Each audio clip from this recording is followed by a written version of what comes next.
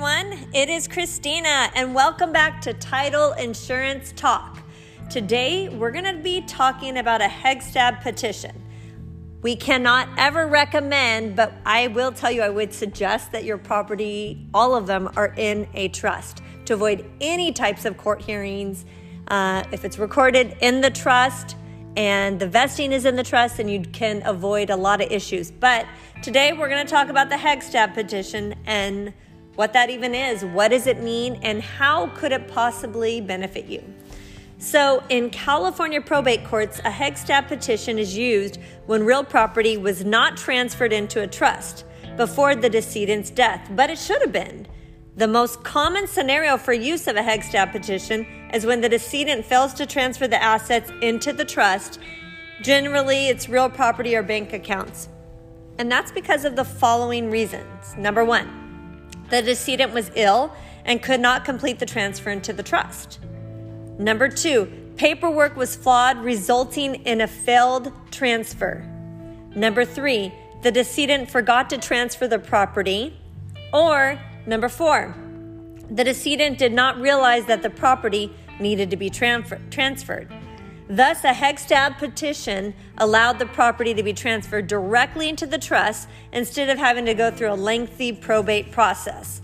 And let me tell you, I've heard from attorneys, and you should call one directly for advice, that a probate to put a property into the trust can take 12 to 18 months.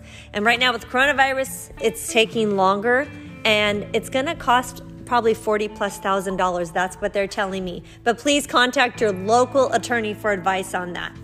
So a successful Hegstad petition results in the court judgment confirming that the property at issue is part of the trust, even though it was not legally or formally transferred into the trust prior to death. The most important part of the Hegstad petition is providing that the decedent actually intended to include the asset in the trust. Let me say that again because I kind of said it fast. But the most important part of the Hegstad petition is providing that the decedent actually intended to include the asset in the trust. For example, a schedule of assets is sufficient.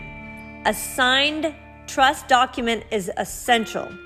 The entire process of the Hegstad petition usually takes between 2 and 4 months on average. And you can go to probatestar.com for more information, and it'll tell you what is a Hegstad petition for California probate. So a Hegstad petition and title insurance, let's talk about that. So in order for a title company that I work for to close on a transaction that involves a Hegstad petition, we are going to have a certified copy of the Hegstad order putting the property into the trust.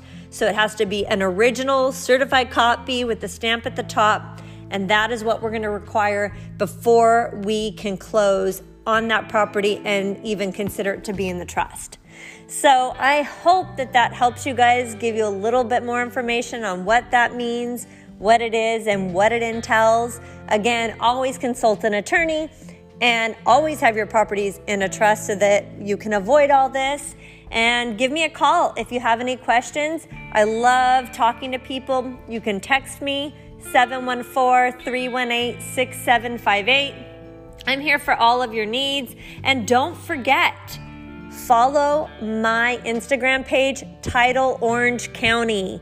I'm also on Facebook, Title Orange County, if you don't have Instagram.